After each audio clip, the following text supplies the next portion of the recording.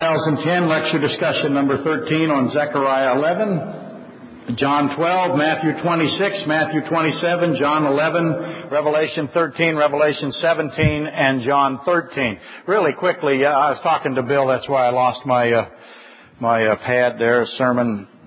Bill is arguing online with these renowned theologians over the deity of Christ, and they will always bring up, he's absolutely right, they will always bring up Hebrews where it says Christ having been perfected, Christ learned obedience, or what was the other one? Didn't know the hour of his return. That's very common. You need to learn quickly how to refute that, how to destroy it. Frankly, Bill's right, I am deity, but you can always point out that when he says, I don't know the hour of my return, it doesn't mean he doesn't know the hour of his return. He says, only the Father knows.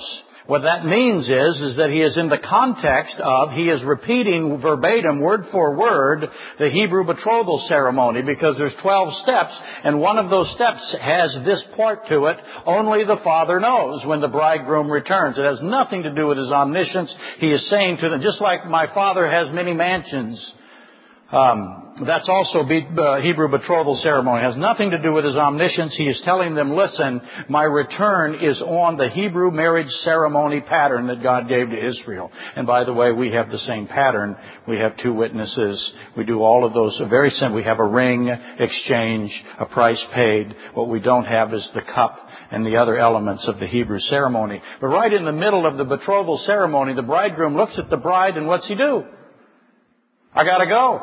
And he leaves.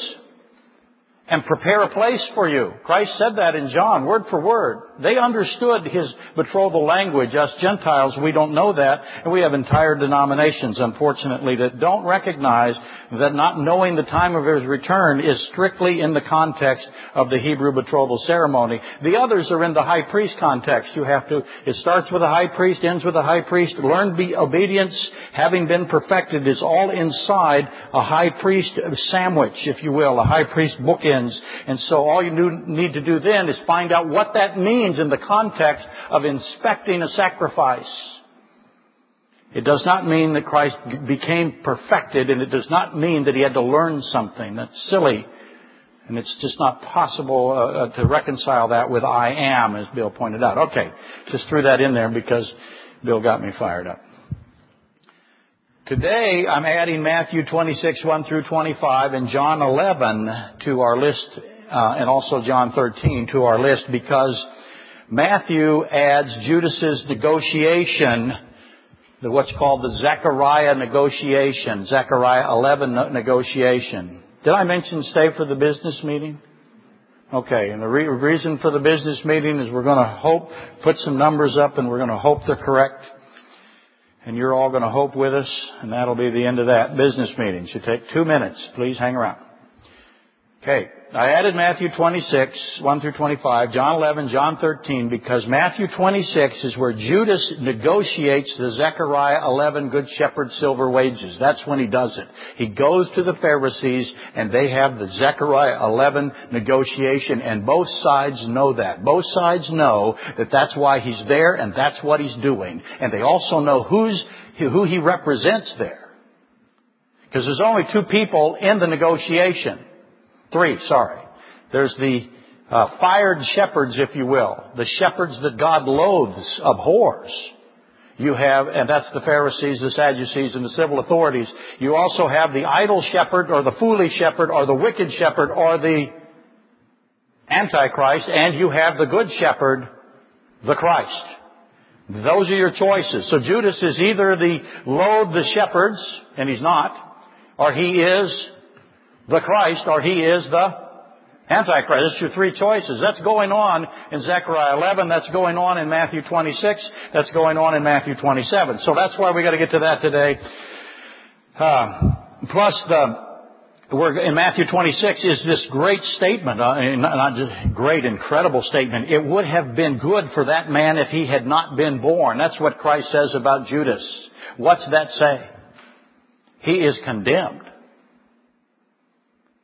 That's God saying that about Judas. That's a powerful thing. That means he's not to be forgiven. It would be better that he had not been born, because he could not be forgiven. How is that possible? And then, of course, Judas's statement that is just dripping with evil. Dripping with evil, and that is the Rabbi, is it I? Rabbi, is it I? Those elements, as usual, are very complex. That's why we're doing Matthew 26 today. John 11 is the raising of Lazarus, the Mary-Martha typology, where Martha is a type of works-based salvation, and Mary, of course, is grace-based, and that the only good work, by the way, there are no good works, is there, unless they are grace-based works. That's what's going on there, along with the actual, true, literal event that occurred. Those are actual, true, real people that actually did real things, and God used them to teach us something. That's in John 11. But also is this wonderful dramatic theodicy. What do I mean by dramatic theodicy? I'm going really fast, aren't I? Dramatic theodicy is when Christ, because He cannot explain to finite people, that's us, how the inner workings of God is, He has to act it out for us and play all the parts almost at once. And that's what He does. It's part of His teaching that He does constantly. Christ always teaches. That's a mistake, by the way, that these people make when they say He's not God. Bill and I were talking about a woman comes up that has been bleeding, grabs the tail of his talit, which is his prayer shawl, grabs the tassels of it and says, wants to do that in order to be healed, and she grabs it and she's immediately healed. And Christ says what? Who touched me? What's that mean? Does He not know who touched Him? Of course He knows who touched Him. He's who? He's omniscient God. He knew exactly who touched Him. So why does He ask who touched Him? Because He's teaching. That's right. He's teaching her and He's teaching around. He's not saying, who touched me? I don't know. He's saying, who touched me? Answer the question, who touched me? It'd be like me saying, who's sitting in the front row? Well, I know who's sitting in the front row, but I want you to say who's sitting in the front row. He wanted that crowd to say, that woman touched you. For their sake, not for His sake. He's omniscient. That's called a dramatic theodicy when He does things like that. And He says this aloud. He says, the always hear me prayer of Christ. Christ says, God, you always hear me. Duh. Of course God always hears Him. He is God. They're a triune mystery. He doesn't need to speak aloud for God to hear Himself. I mean, that's just craziness. So He does that, and He even says so for the sake of those who are listening. That's why He speaks aloud. For the sake of those who are listening. So that's in John 11. And then the Pharisees plot to attempt to murder Christ because Christ resurrected Lazarus. And I want you to consider that for a moment. Christ resurrected Lazarus. The Pharisees know it. The Jews know it. Everybody knows it. What's the response of the Pharisees? They plot to kill. They plot to kill the one who can resurrect people from the dead. That's just insanity on display. But think again, death has been solved. Christ proves that He can solve death. He did it twice. Death has been solved. No more death. This man, this person that is here can solve death. He's the solution to death. He demonstrates that. And the response of the religious leaders is to plot and kill both the one who can resurrect and the resurrected ones. Now that is convoluted. And that's our first clue that something special is hidden here. The motives of the brood of vipers, the Pharisees, must be examined very slowly, must be determined along with the totality of their plot. And we could and we should and we will today throw in John 13 because there's more Satan-Judas information, more about the money box there. Judas with Satan inside of him can take anything he wants, right? He's at the Passover meal. He's in Simon the leper's house. He's got Satan inside of him. What's he take with him when he leaves? The money box. Why does he do that? And that raises the money box question. And that re-raises the obvious question from John 12. Why does Judas, now pure evil with unimaginable power, cling to this money box? The riddle of the money box is what you'll find that as you study. And I would caution you, and I said this a few weeks ago, I'd caution you to be wary of simplistic explanations when it comes to Satan and Judas. Don't, any more than you would have simplistic explanations when it comes to Christ, which is exactly what Bill's confronting. He's confronting people that can't understand the deity of Christ, so they make Christ sinful. They can understand sinful. They can't understand perfect humanity and perfect God. Omniscient, omnipotent, omnipresent God. Perfect humanity added on to God. They can't understand that, so they make the humanity sinful. Anyway.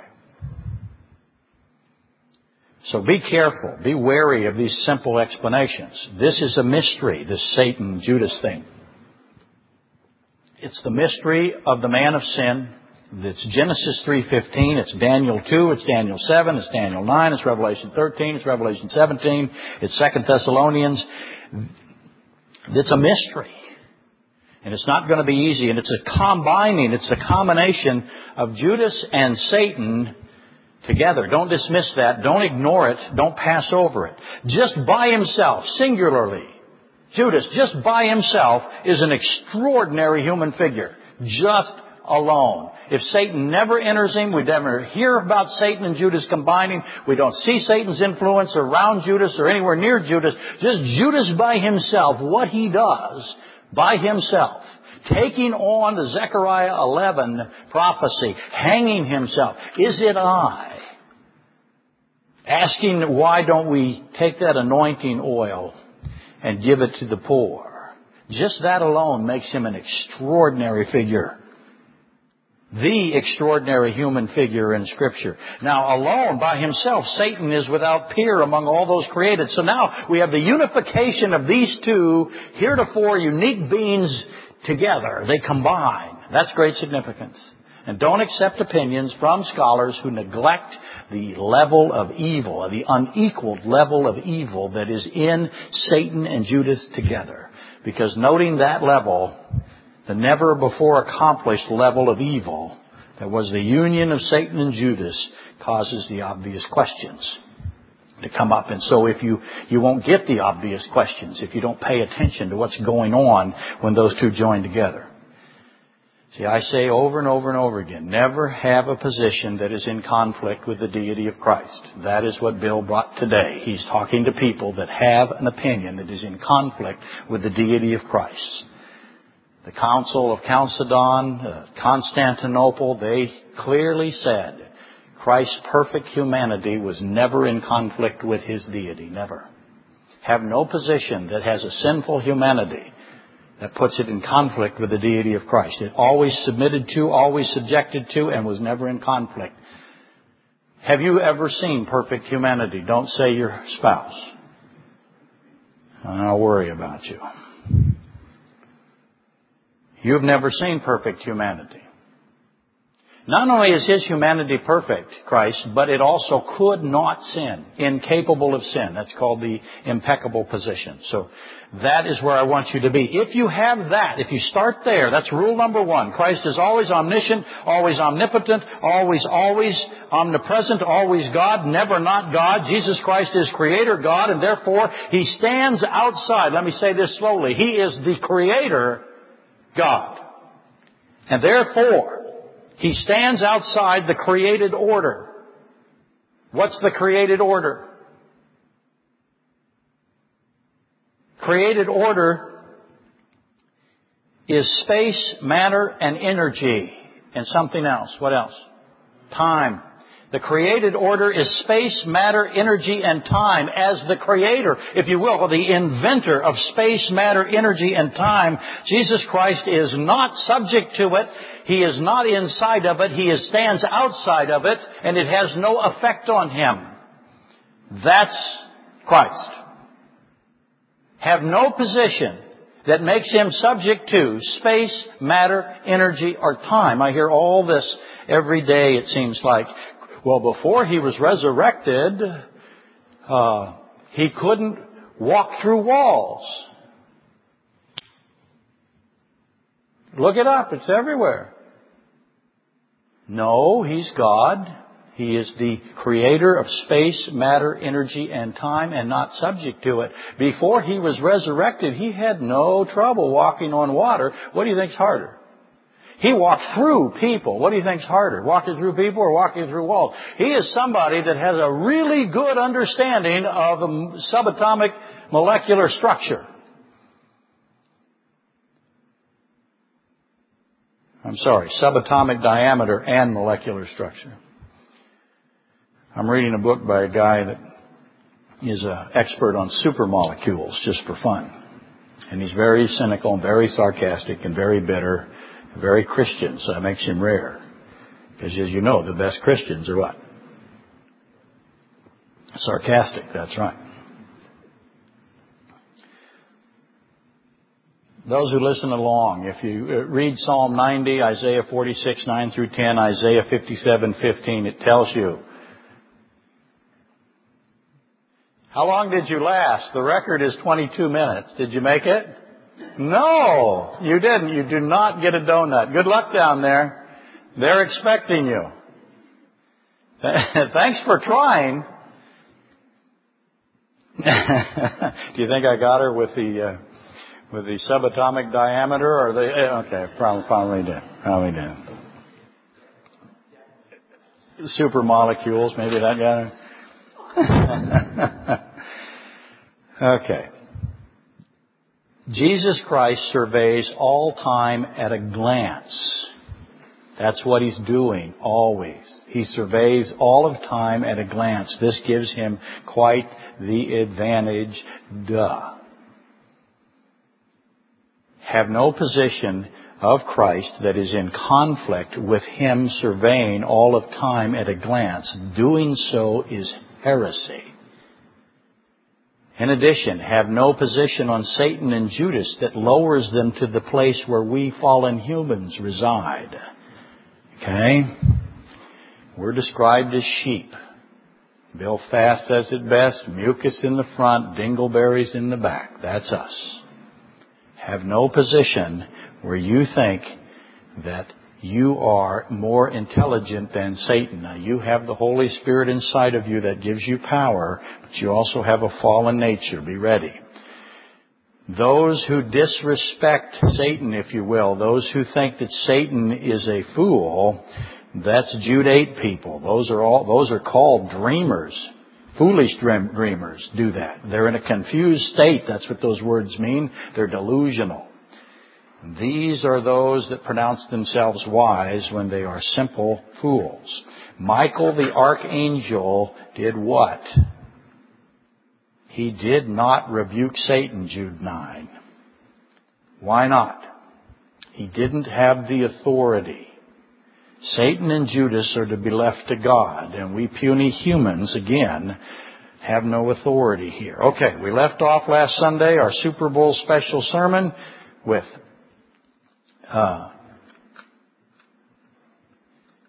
Pat changed the clock. Is it counting up or counting down, Pat? I'm watching it now. It's counting up. Okay, I'm screaming along.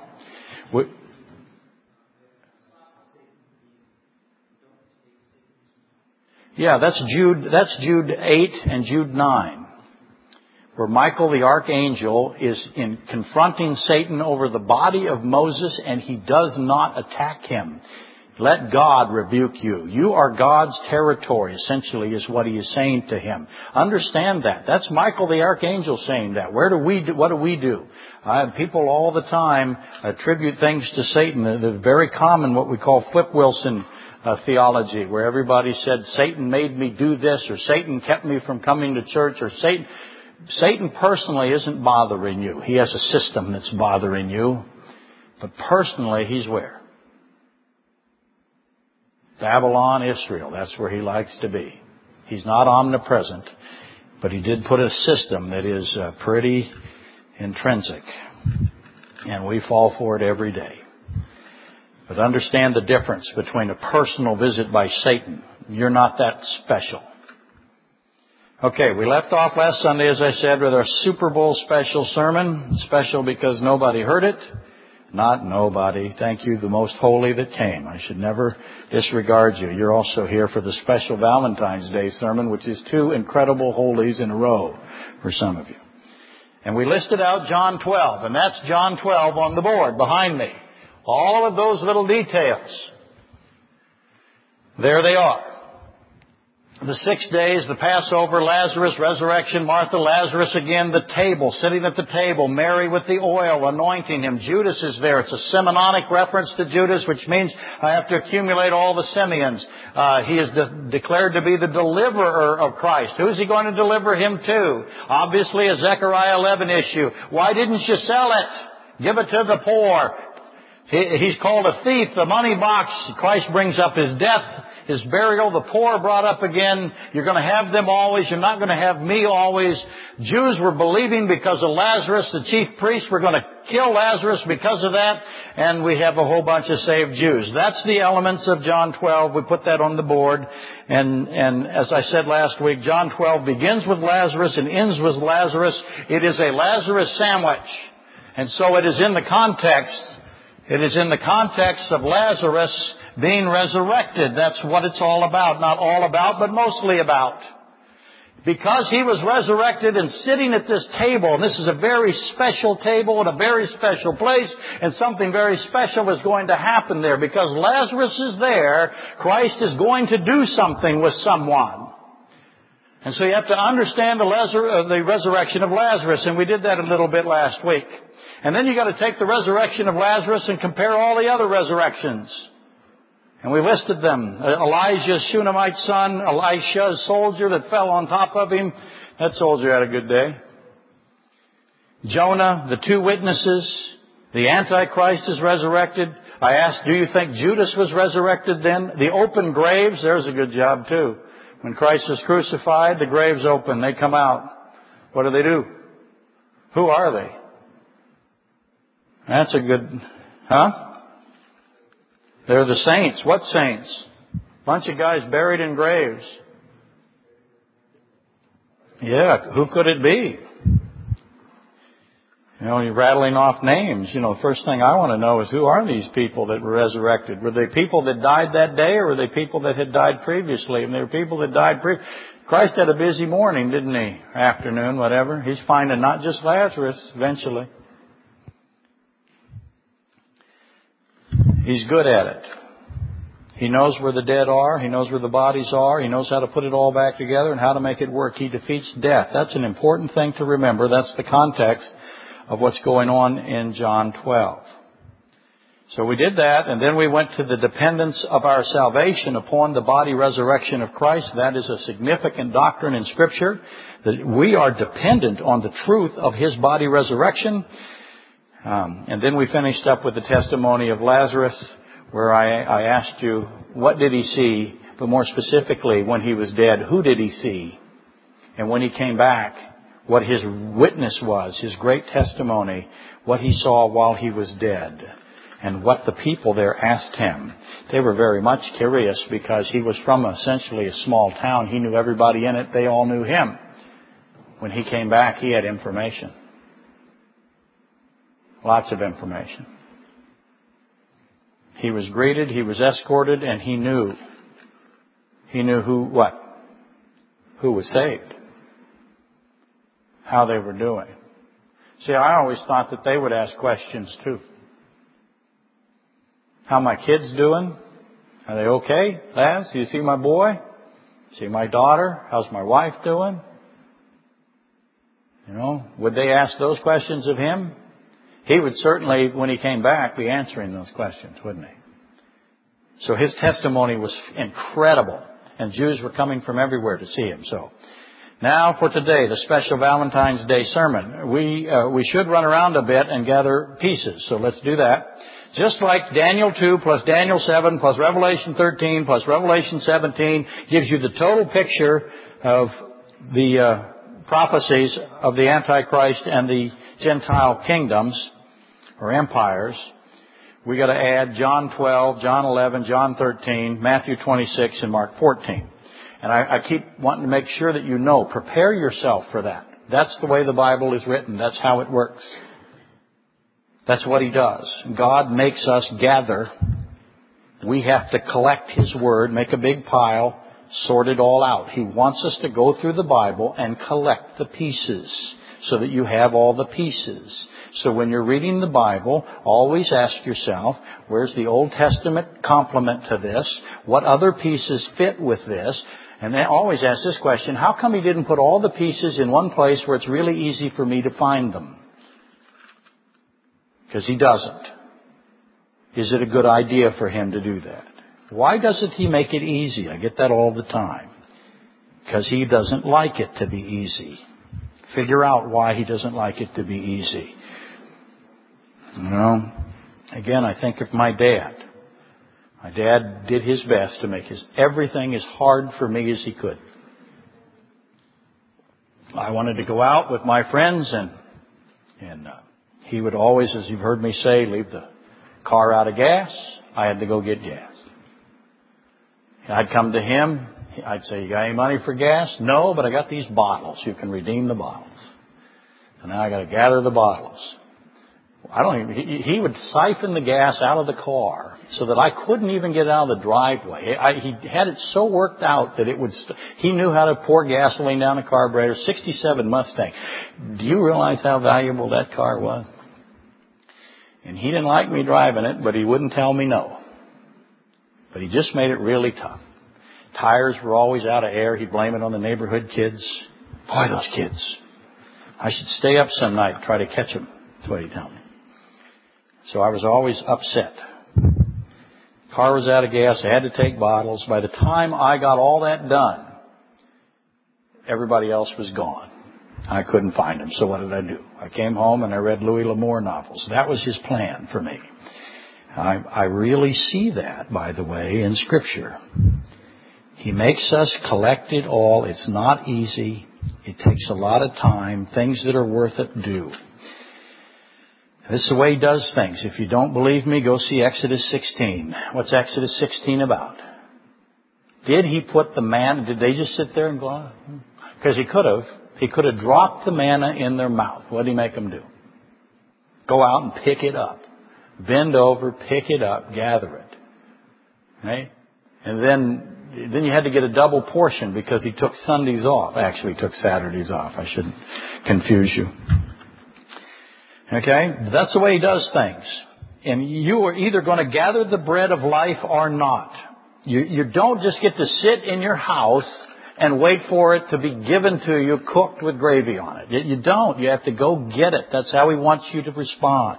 So you're either going to do that or you're not going to do it. And you'll notice the congregants of Israel, when you read Exodus 16, they didn't want to gather the manna. They didn't want manna. What did they want instead? They didn't want the bread of life. Who is the bread of life, by the way, that descends from heaven that's a gift from God? Who is that? That's Christ. They didn't want Christ. They wanted quail instead, didn't they? They wanted quail, and quail's going to do what to you? It's going to kill you. Read the story. And I'm going to add to it. They wanted fables. They wanted their own desires. They wanted to hear stories from the pastors. They wanted their ears itched. They wanted candy-coated candy. Candy and candy. Candy-coated candy. And yes, I added 2 Timothy 4 to Exodus 16. I think appropriately so. Anyway, Matthew 26, 1 through 18. Here we go. I hope this will amaze you today, as I remember when it amazed me. So I hope it amazes you. Because if it does amaze you, then you're weird like me. And that's good for me.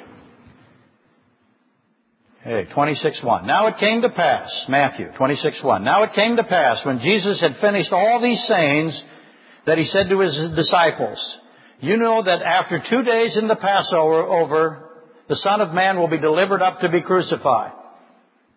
Then the chief priests, the scribes, and the elders of the, and the elders of the people assembled at the palace of the high priest, who was called Caiaphas, and plotted to take Jesus by trickery and kill Him.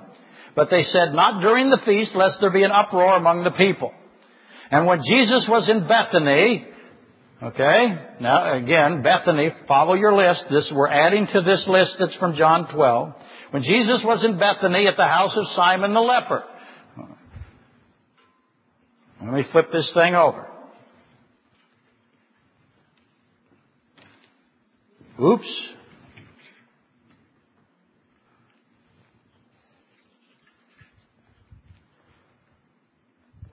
Because that's a new thing, isn't it? Simon the leper. Again, I have a Simeon prophecy. Simeon the leper. So I have to start gathering Simeons. Put them all together. Figure out what it means. When Jesus was in Bethany at the house of Simon the leper, a woman came to him having an alabaster flask of very costly fragrant oil, and she poured it on his head as he sat at the table. But when his disciples saw it, they were indignant, saying, "Why this waste? For this fragrant oil might have been sold for much and given to the poor." John identifies the leader of this, and who is the leader?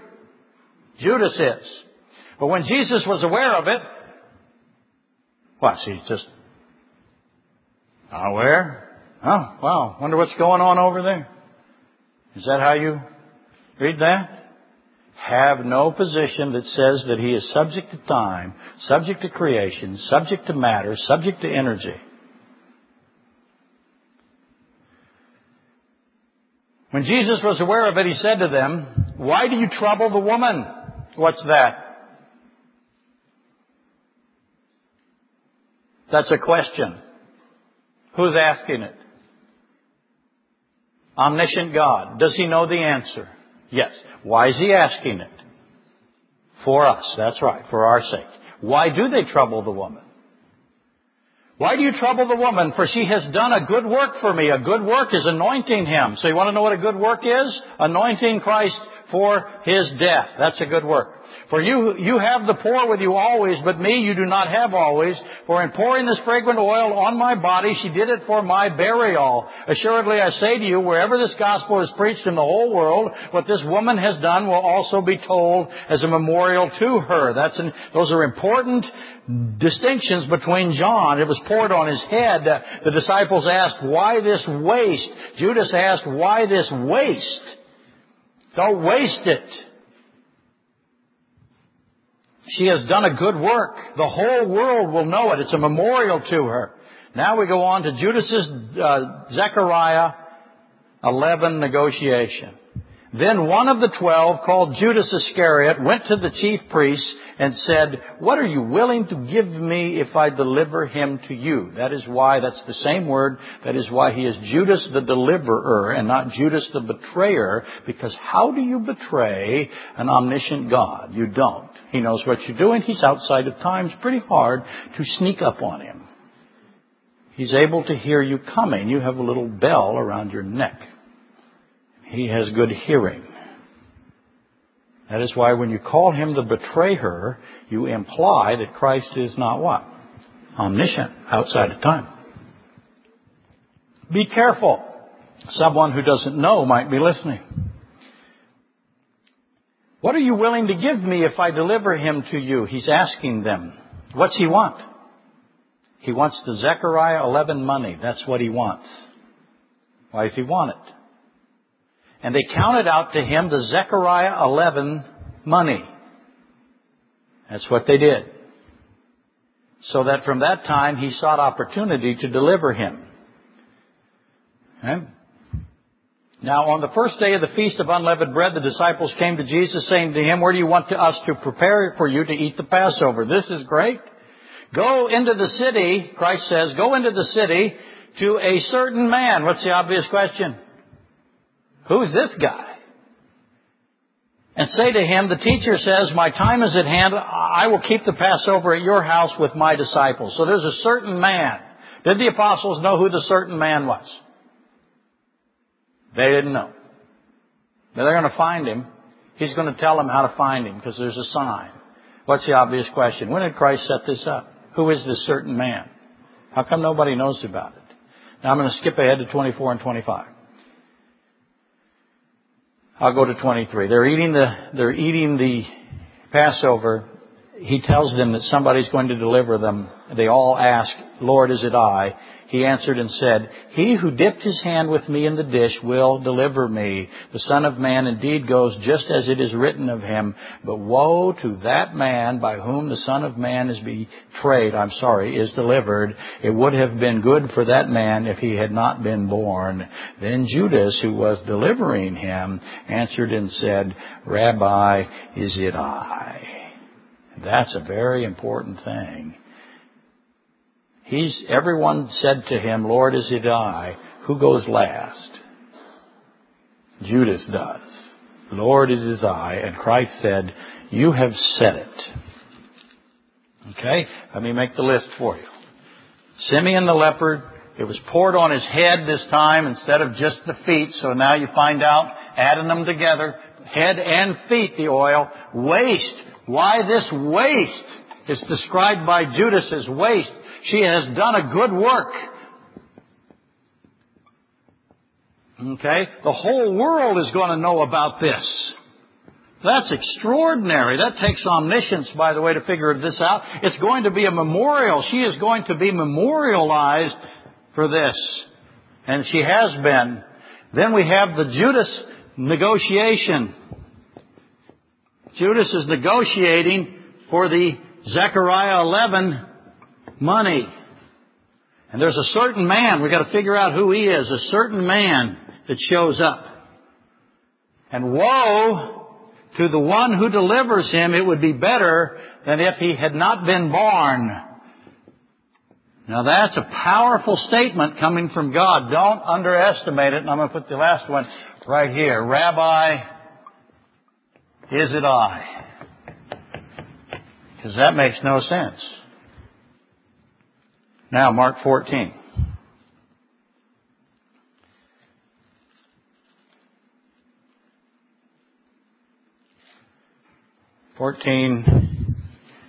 Am I going to use any of that? No, I'm going to skip it. Let's go to John 13 so I don't leave anything back. Remember, Mark 14 is on your assignment, but I'm going to let it go by. John 13.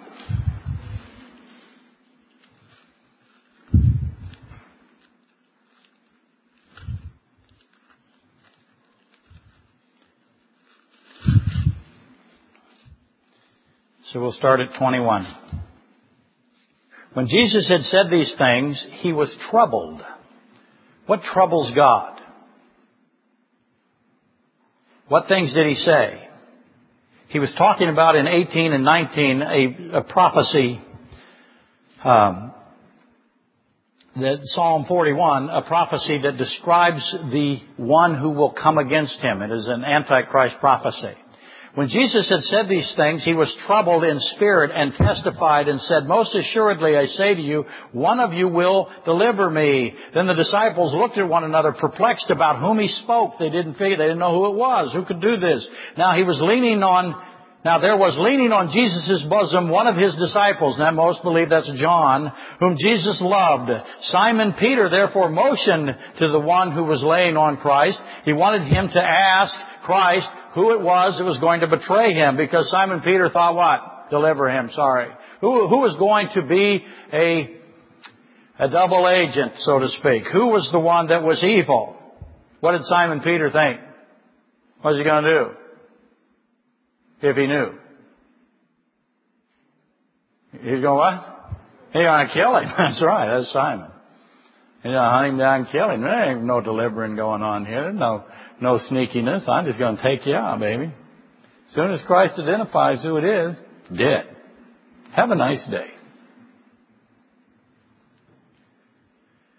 Then leaning back on Jesus' breast, he said to him, Lord, who is it? John asked, who is it? Now remember, John's writing this. John wrote Revelation. John doesn't know who it is when he asked that. Jesus answered, It is he to whom I shall give a piece of bread when I have dipped it.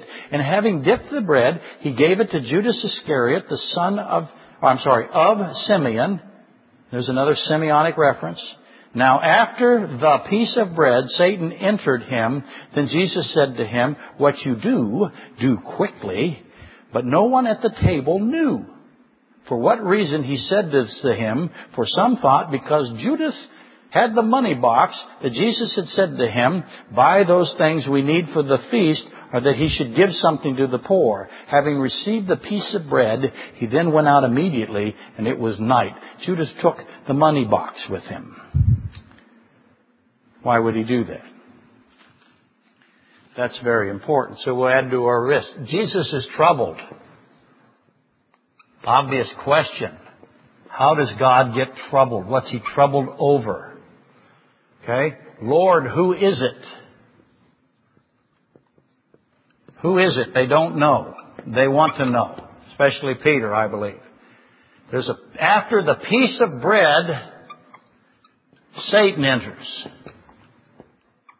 Why did Satan wait until the piece of bread? What does the piece of bread have to do with any of this? Then he says, do quickly. What? That makes no sense. By the way, if God says you to do something, how much choice you got? It's almost a command. Do it quickly. What's the obvious question? Think about that. No one knew. That doesn't surprise me. These guys have a way of not seeing things very often. Some thought because Judas had the money box that he was giving money to the poor, in which case it refers back to what? Refers back to the oil discussion. So some thought, okay, Christ is conceding that I'm not going to sell the oil, but you go take the money box and spend it on the poor. That's what they thought. And then we have this after he received the bread,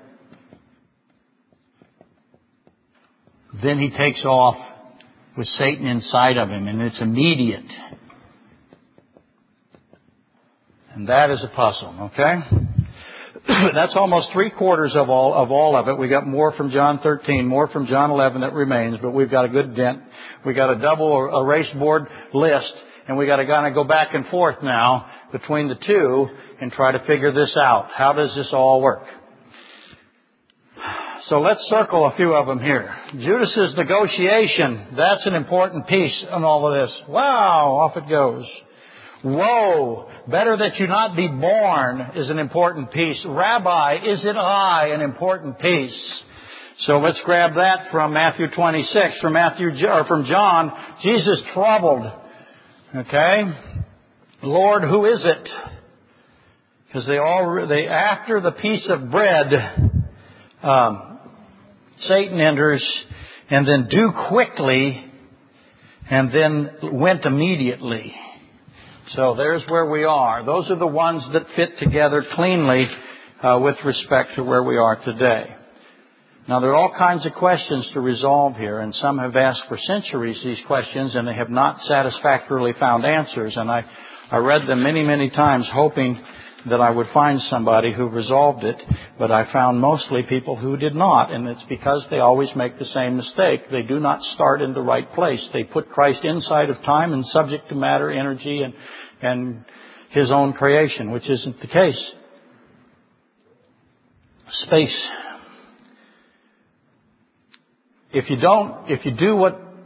do it right, you're going to find it. I make no promises here to end these debates. I don't, but I believe that you're going to get on the correct path if you start with Jesus Christ, not subject to His created order, not subject to space, matter, energy, and time. I can't repeat that enough. Start with Jesus Christ as the omniscient, omnipotent, omnipresent God in the flesh. If you do that, then most of these difficult questions that people just languish over and stun themselves with solve themselves. Okay. For example, why would Judas ask Christ this obvious question? Rabbi, is it I? Why would Judas ask that? Does Judas know? Judas knows it's him, right? Judas knows that it's him, and he also knows what else? That Christ knows. Who doesn't know? The rest of them there. No one knew, but Judas knew and Christ knew, right? Judas knows that Christ knows, and Christ knows that Judas knows that Christ knows. So who doesn't know? The disciples, Simon the leper, Lazarus. No one at the table knew. They didn't know who Judas really was, and they didn't know, frankly, who Christ really was. They had some ideas, they had some clues, but they had not put it together. The disciples were witnessing Genesis 3:15 and Zechariah 11, and they had no clue. They were oblivious to what Christ and Judas were doing at this table. Judas knew why he was at the table. Christ knew why Judas was at the table. Christ knew that Judas knew why Judas was at the table. No one else knew. So why does Judas ask the question? Judas knows, Christ knows. Why does he ask the question? Aloud. Same reason that Christ asked question, aloud. Is it for Christ? No, Christ can read his mind. Does he know Christ can read his mind? I submit that he does. Why does he ask the question? Has nothing to do with him, has nothing to do with Christ, it has everything to do with the people at the table, right? Clearly, he's seeing a couple of things. He doesn't know what Christ is going to do, but he knows that Christ knows. So clearly, he's going to see if Christ will expose, if he will reveal who Judas really is to the disciples. If he will say, because he knows Peter is wanting to find out. He's trying to find out, can Peter kill him? No hope. Who's hanging around? Satan's hanging around. He goes in right after the piece of bread. You ain't killing Judas. You got to be kidding. He's not afraid of Peter or anybody else. Except who? Christ, God. Does he know it's God yet? That's a big discussion that we've had many times with regard to Judas and Satan. He's clearly going to see if Christ will expose, if he will reveal who he really is. This is an Elisha, 2 Kings 6:17 moment. Remember where Elisha opens the eyes of his servant to the supernatural realm that is around him. Judas is wondering whether or not Christ is going to do that. Find the Old Testament complement, right? Would Jesus Christ open the eyes of his disciples? What would be a really cool thing for him to do? Who's at the meal? Satan is at the meal. Why doesn't Christ go, look, there's Satan. Is he going to do that? Judas asks him, is it I? Are you going to reveal it?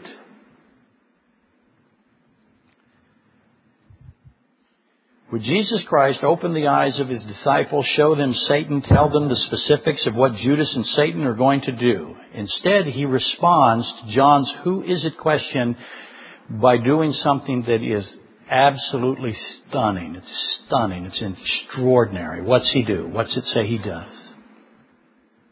He gives him a piece of bread. He doesn't say it's Judas and there's Satan. Oh, look, a bunch of demons. Don't worry, I'm God. Let me show you. They're gone now. Be gone. He doesn't do that. Instead, he gives Judas the piece of bread. Let me write that down. The piece of bread. Not a piece of bread. You probably thought, I hope you didn't, but you probably did, most do, that he gives a piece of bread to Judas. No, he doesn't. He gives the piece of bread. It's an extraordinary thing. It's incredible. You would expect it, wouldn't you? Because this is God and Judas/Satan. So what Christ does is amazing. Right after Christ is troubled, after Christ announces that one of them will deliver him to the Pharisees, after John asks, Lord, who is it? After Judas himself asks, Rabbi, is it I? Christ gives Judas the first piece of bread. And that is amazing, stunning. No wonder the disciples never suspected that it was Judas. No wonder they never really knew who Judas was. Never knew who Judas really was. Judas got the first piece of bread. Because you see, what happens at a Passover meal is the host of the meal, this is Jesus Christ, is hosting the meal. He selects who's at the table. What else does he select? Where they sit. There's a place of honor. Place of great honor. And the person who sits at that place of great honor always gets what? The first piece of bread. Who's sitting in that place of great honor? Judas is. Why is Judas sitting in the place of great honor? How did the seating get done? Lazarus is at the table. Simon the leper is at the table. Peter, John, all the apostles are at the table. But the host of the table gives the first piece of bread to the one that is being honored. And that's Judas. The first piece of bread is the piece of honor. It's a special symbol of something. What's it a special symbol of? It is a special symbol of great love. It is a special symbol of extraordinary, deep friendship. Judas is sitting at the table in the place of honor. He gets the first piece of bread, which is a symbolic way of saying, I love this person deeply. He is a great, great friend. And every apostle there would have said, this is the apostle that is loved the most and is the closest to Christ. I ask you, is he the closest to Christ? Does he know more about Christ than all the rest of them put together? Yes, he does. And Christ knows that, and he knows that Christ knows that. The rest of them are oblivious, not Judas. He's in the seat of honor. Is anyone going to suspect that the one who gets the piece of bread, the one who is greatly loved, who is identified as the great friend, the deepest friend, that is the evil one? Would anybody suspect that at that table? None did. The apostle who was seated in the place of honor was Judas, and that makes perfect sense to me, because Judas is the what? He is the seed of the serpent, Revelation 17:8, Genesis 3:15.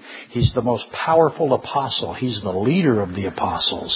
He's Judas. Do not assume otherwise when you read these stories. Judas, the most cunning, the most wicked, the idol shepherd of Zechariah 11.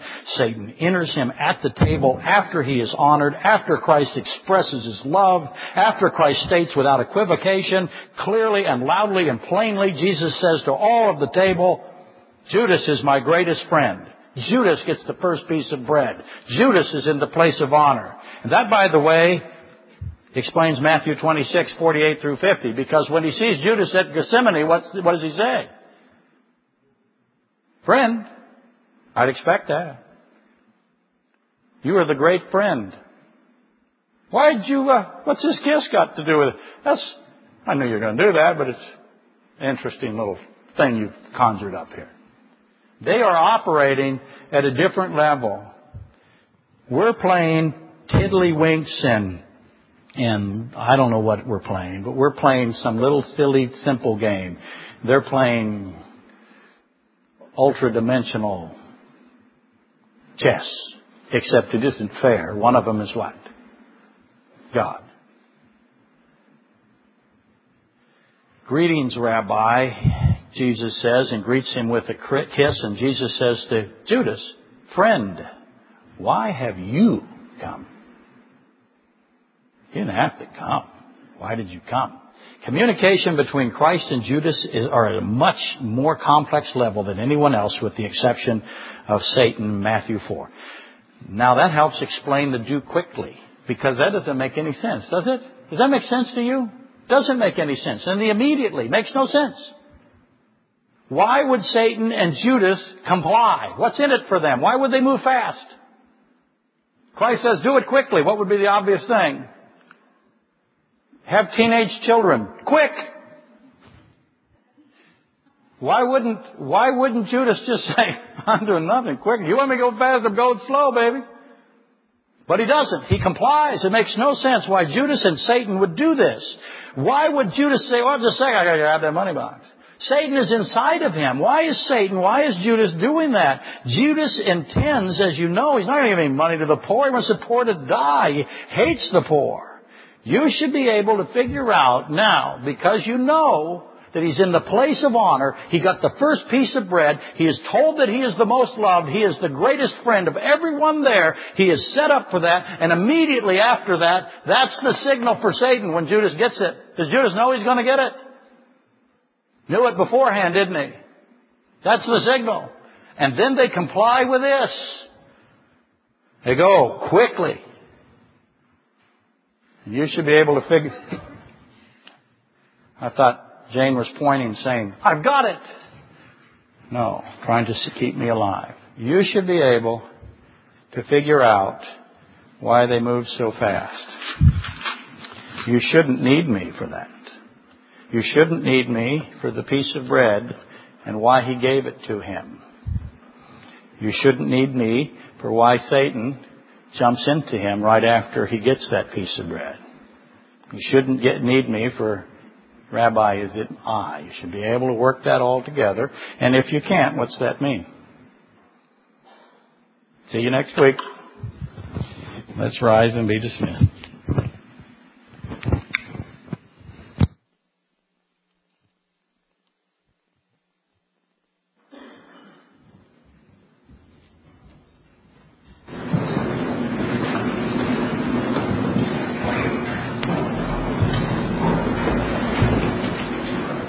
Our last song is Better Is One Day on page 17.